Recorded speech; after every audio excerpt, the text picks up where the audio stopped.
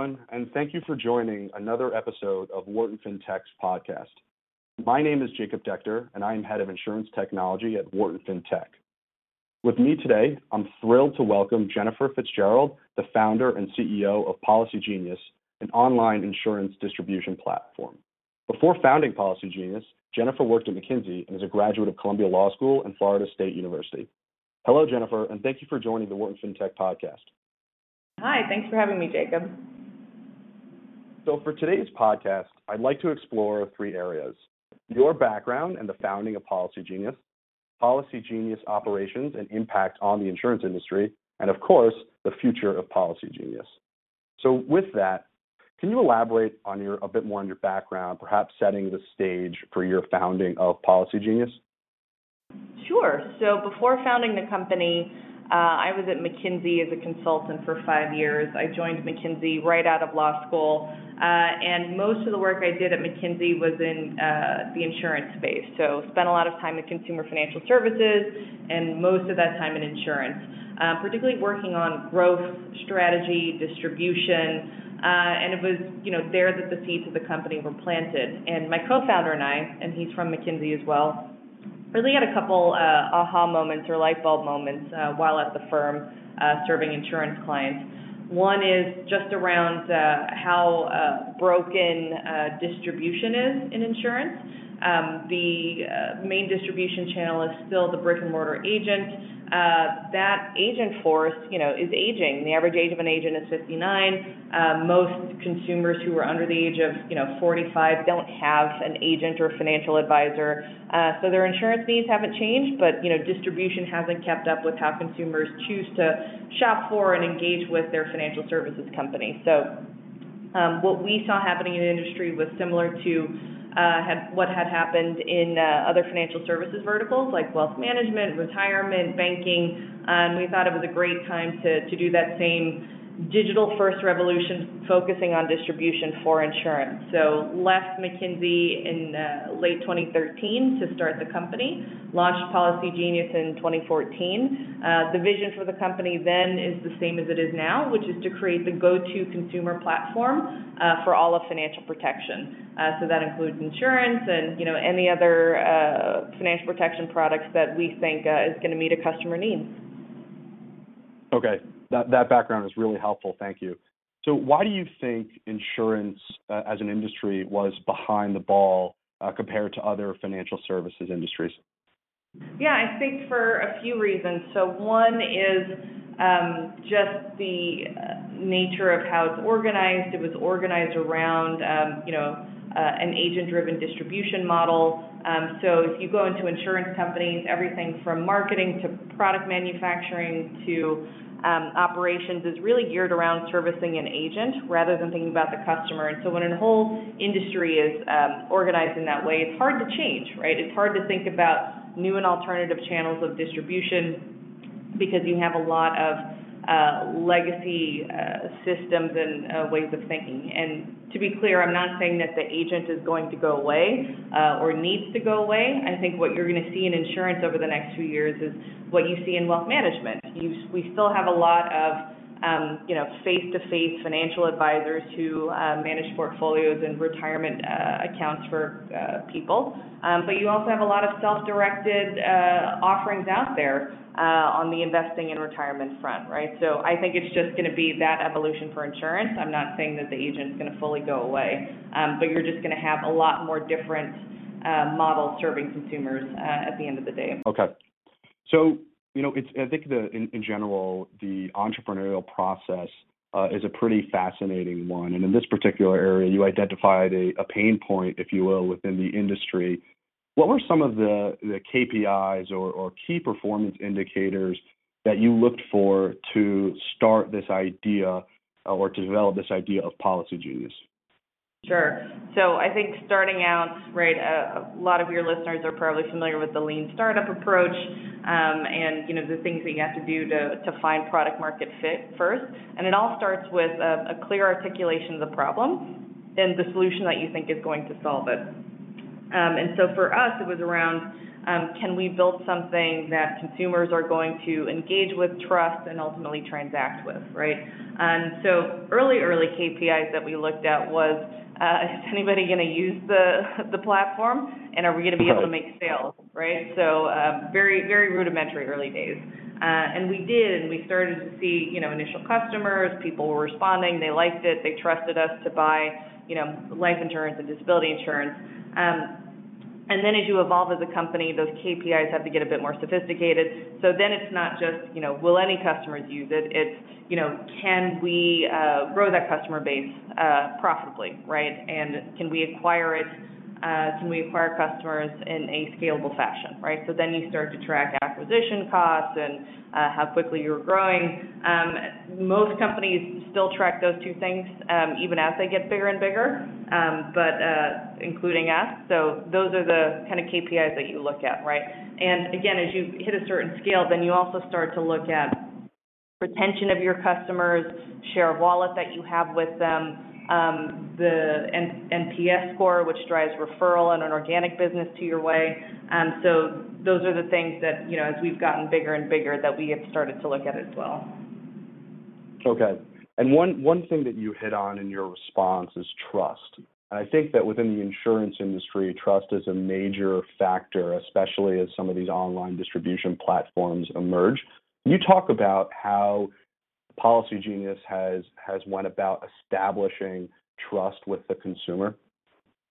Sure. So we think about trust across the entire consumer journey in insurance. So it starts off very early on with providing high-quality content, decision support tools, and calculators that help people figure out what kind of insurance they need, how to understand it, how to think about it. Insurance is not a very frequent purchasing decision, unlike flights or e-commerce categories. So it's research intensive. And so we start building trust by putting out things that help people research and feel comfortable with the decision. And we've always had a really great in-house content team, and that's only gotten bigger over the years. The next way we build trust is how we deliver the online experience. So we have built quoting engines that strive to deliver the most accurate quotes possible across our products. We think very deeply about the user experience and everything from how we ask a question to how we play back information. How do we, encourage somebody to transact? All of that, you have to have little trust-building things along the way. And finally, the last piece of trust building is our customer service and our operations team, right? So for life and disability insurance, for example, you can't just transact immediately online with a credit card. You have to go through underwriting, you take a medical exam. All of that's coordinated by our in-house operations and customer service team. So they have to be very customer focused and deliver a great experience and make sure that final mile for the customer is one that is a positive experience and one that is, trust building, and so trust building, in fact, that they refer friends and family our way.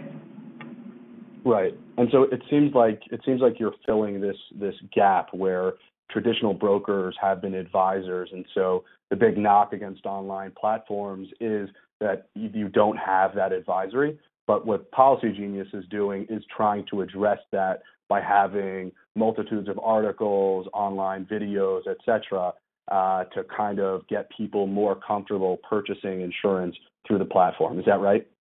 That's exactly right. So it not only, helps people make a decision, also helps people find us, because that content is what gets us to rank on Google. So when somebody's searching for what kind of life insurance do I need, or how much does disability insurance cost, because of the content that we've written over the years, they find us straight away on Google. Okay. Got it. No, that makes a lot of sense. It strategically seems very sound, so thank you for that background. Thank you. I'd like to dig a bit deeper into the process of selling your idea to carriers. Now, briefly for our listeners, insurance carriers are companies like AIG, Travelers, and Prudential that retain the risk associated with providing insurance, whereas insurance distribution platforms are brokers such as Aon or Arthur J. Gallagher that help match consumers seeking insurance with carriers. So with that said, Jennifer, how did you pitch this idea to your existing partners, including Prudential, Geico, Progressive, and of course another insurtech darling, Lemonade. And how did you convince carriers that your platform was the right platform for them to move forward with? Yeah, it's a great question. Early days, you don't have much to go on other than promise and knowledge of the industry. So, early on we talked about consumer trends, market trends, what kind of customers they want, where those channels where you can find those customers. So it was really around, hey, this is where your customers are. This is where you're not able to reach them. We think we're going to be able to reach that digital, self-directed, mass affluent customer, right? So early days it was that. And to be honest with you, some carriers in the early days didn't sign on, right? And so until we were able to prove ourselves, prove that we could generate volume, prove that the risk that we were passing their way and the types of consumers we were passing their way was really good risk and a good customer base. So that was how we pitched it. And these days, thankfully, carriers come to us because nothing speaks louder in insurance than volume and showing that you are generating customers for insurance companies. But the early days, it was really around like, hey, here are the customers that you have, here are the customers that you want to have, here's the disconnect and how we can fill that for you. Got it. And so do you find an issue now that you've been growing so rapidly with your carrier base that carriers are concerned about adverse selection? No, not for us, because we've got the data to show that the types of customers that we generate and provide to them are really good customers. So they're younger, they're healthier, they are in that sweet spot of life where folks are getting married, buying homes, accumulating wealth. So there's really been no concern about adverse selection up until this point, because we have the data to show here are the customers, and then here's the retention rate of those customers as well. And so when you initially started, did you think customers would get it immediately, or did they need some guidance, perhaps a little hand-holding? And maybe you could also discuss how you came to selecting the specific industries or lines of business that you now focus on. Yeah. So when we first started, I'm trying to remember. I think we thought customers would get it pretty quickly, only because we weren't asking them to do anything they weren't already doing in other parts of their lives, right? They go to Amazon, they go to Expedia, they use TurboTax, they use, Betterment. So we weren't asking them to do anything different. So we didn't think that we'd face an uphill battle in terms of changing customer behaviors. So that was our ingoing hypothesis.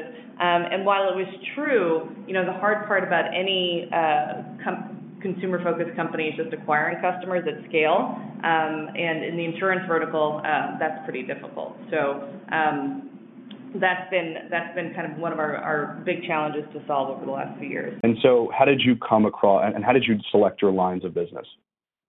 So when we started, we knew we wanted to be a multi-product platform, the go-to consumer destination for financial protection. We knew we did not want to start with auto insurance because we were a 4-person team with $750,000 in capital, and auto insurance is the most competitive and crowded vertical, and we knew we would die on that hill. And there was no way that we would survive and be able to break through the noise of, the advertising and customer acquisition that Geico and Progressive and Allstate do. So auto insurance was pretty easy to rule out of the gate. But you need a pretty superior jingle to compete with in that area, to say the least. And Peyton Manning and yeah, exactly. Yeah, and Chris Paul and any number of celebrities. So we were like, nope, no auto insurance.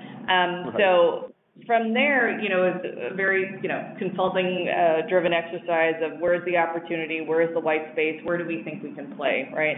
And on top of that, we wanted to mix the products that were kind of bigger ticket, more complicated products, as well as smaller transactional products, because we wanted to see which consumers would engage with first and what the traction would be across those two different types of products.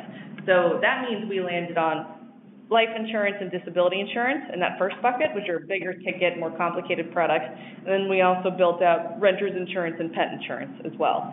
Our ingoing hypothesis was that pet insurance was going to take off and be our number one product when we launched. It's the fastest growing vertical. You can market it using cute images of puppies and kittens. You don't have to go through underwriting. You can buy it within a few minutes with your credit card. So that was the product that we thought was going to take off. And when we launched, that was not the product that immediately took off. It was life insurance. And then the second product was disability insurance, which is why you always want to test your hypotheses, because hypotheses can be wrong, regardless of how rigorous the thinking is that went into them. So that's how we landed on that initial product suite.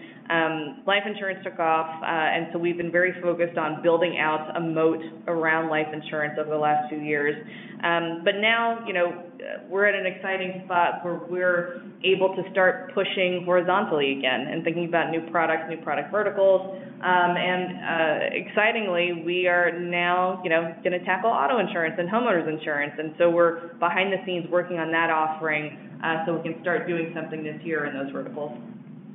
That's great. And it seems like you already have an existing customer base to cross-sell with, so you wouldn't face that type of uphill battle that we discussed earlier.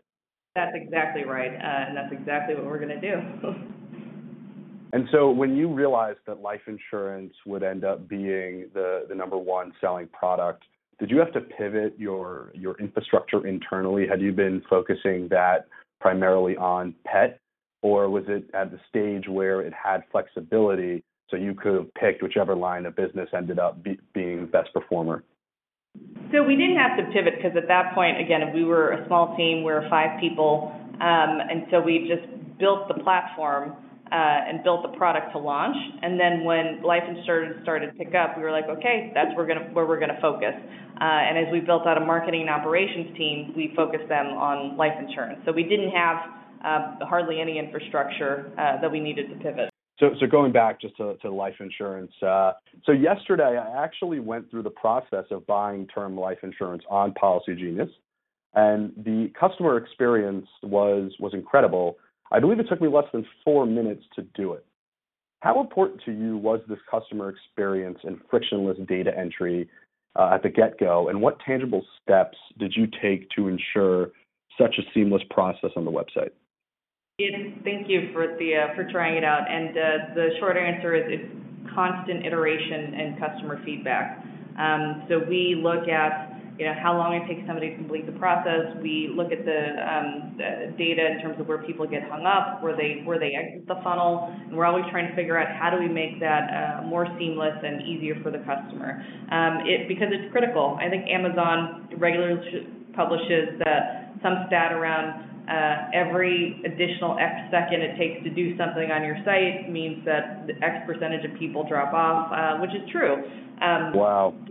People have short attention spans, and particularly for something like insurance, you have to make it easy and as frictionless as possible, at least to get to that first moment of truth, which is, quotes and pricing, right? And so we're constantly thinking about how to optimize it, how to make questions easier to understand, but still accurate, right? Because at the end of the day, we don't want to do a bait and switch. So we could eliminate all those questions and just show the best prices, but our principle is that we want to be as accurate and transparent as possible. So we ask all those health questions so that we can generate the most accurate quotes.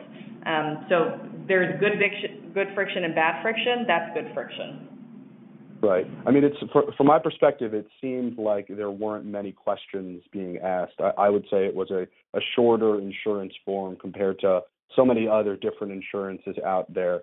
Was there a challenge getting your carriers comfortable with this type of question, with these types of questions, with these few questions? No, they don't typically look that far up the funnel. Because once you get to the application and purchase process, we have to ask all the questions that they require on the application form. So there's a bit more complexity that happens at the moment of application or the moment of purchase, and that's just something that you can't get around. But you can make it easy, right? So we've built a universal application that maps to every single life insurance company application across all 50 states. So again, we do the work to make it as seamless as possible for the consumer. But the questions that we have to ask, information we have to collect, we do it. We just try to figure out a way that makes it as little of a burden on the consumer as possible. Okay, got it. So as we discussed earlier, a big knock against online distribution platforms has been and still is that people need advisors to understand their policies. And it seems that Policy Genius has attacked this head on by building out an extensive library of policy information in addition to offering live help. So do you think that you've solved the broker as an advisor barrier for online platforms? I think we're getting close, and we're always, striving to improve that and understanding where that friction still exists in the funnel.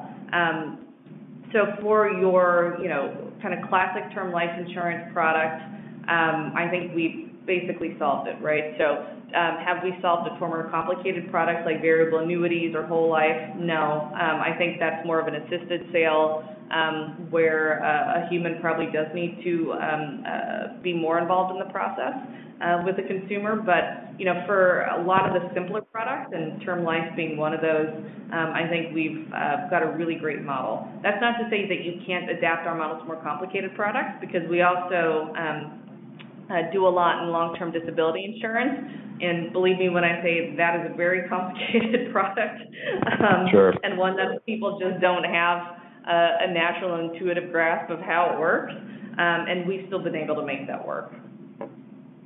Okay, that's great.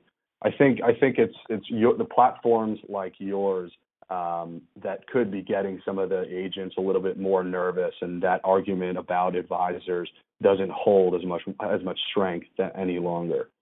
So moving forward, going back again to the carrier perspective, a huge test for insurance distribution platforms is the long-term underwriting performance.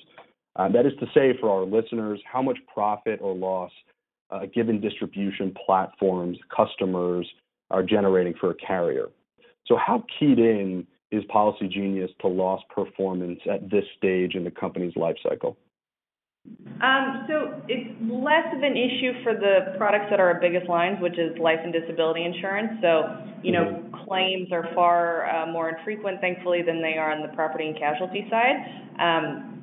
What we are keyed into and what we regularly talk to our carriers about is placement rate. So, policies we place versus applications that we place, right? And we want that placement rate as high as possible. And then retention, in those first couple of years of the policy. So we do have regular conversations with our carriers about that. They report back to us on how we're doing, and we do very well in those two respects. We have probably industry-leading placement and retention. Again, because we do so much upfront work and provide so much upfront content, and the type of customer that we get in is a very good customer. Okay, got it. And specifically on retention, would you say that your platform ends up being stickier than your traditional retail agent platforms? That's a good question. I'm not sure, because I think, if really good face-to-face agent advisors obviously have that personal touch and relationship, so if they're good at what they do, have very, very sticky relationships because of that, right? I think, on our own merits, I think we are sticky. We have more channels at our disposal to be engaging with you, right? So we can deliver content via email. You can engage with us on Facebook. You'll find us in a whole lot of different channels. So we've got more tools at our disposal because we are, a tech-forward company that allows us to retain and engage customers over time. Okay. So not to get too specific on economics, does Policy Genius economics from carrier differ at all from the traditional retail or perhaps wholesale agents? Perhaps there was an element of your pitch that was financial in that respect? That's a great question. So no, we're basically in the same compensation structure as other independent channels. And it's just easier to do it that way because the more things you ask your partners to change, the harder it is to get stuff done. So we're Right. on the same compensation structure as other independent channels, but because of the volume that we do, we're at a kind of the next level up from that. Okay, thanks. So going forward into Policy Genius's future, do you plan on expanding into other parts of the insurance ecosystem? So I'm not talking about lines of business here, but perhaps claims, for example. So ultimately, you'd consolidate as much of the customer experience as you can. Yeah, I think for the products that it makes sense, we would. We're always thinking about where's the opportunity, where are the pain points, what are the problems to solve. For the products that we do now, claims isn't really a big problem to be solved. We don't think, underwriting is a huge problem to be solved for life insurance right now. So for other verticals, yeah, I can see us going deeper down the stack. I could think about us getting involved, maybe less so in claims, but actually, underwriting risk and using the data that we have to work with partners to develop new products that underwrite risk better. Got it. So you effectively become a managing general agency or an MGA in that respect. Possibly. Yeah, I don't see us being a carrier in the short term, but, never say never. Well, okay, yeah, wow, that's incredible to even be thinking about the carrier level, because at that point you have a tremendous amount of data and tremendous volume in order to accomplish that. So going forward, how do you think incumbents will respond to your success in market penetration? Is it going to be more of a partnership model? Do you think incumbents will perhaps compete on their own or acquire some of your competitors? That's a great question. And I think we're in insurance tech generally. I think it's still very early innings, and incumbents and the carrier incumbents are still kind of figuring out what's going on and understanding how this is going to play out on a larger scale. Right now, we're very much in partnership mode. We, every week are talking to more and more carriers who are interested in what we're doing, figuring out how they can work together with us. So I think we're still very much in partnership mode. I go to a lot of conferences with carriers and insurance tech companies, and everybody's really trying to figure out how to grow the pie, right? And I think the mentality is still around growing the pie, and that a rising tide lifts all boats, which is great because, at the end of the day, that aligns everybody's incentives. We, all want to reach more customers. We all want to get more customers, more financial protection. So I think that's where we're at right now as an industry. Okay. And I want to end our podcast today, Jennifer, with what has been the biggest operating challenge for you, especially having transitioned from a consulting role to now as an operator? That is a great question, and it is a very, very hard transition. And I think one that you don't really fully understand the difficulty until you actually do it. And I think the hardest part is just the execution of it, right? How hard execution is.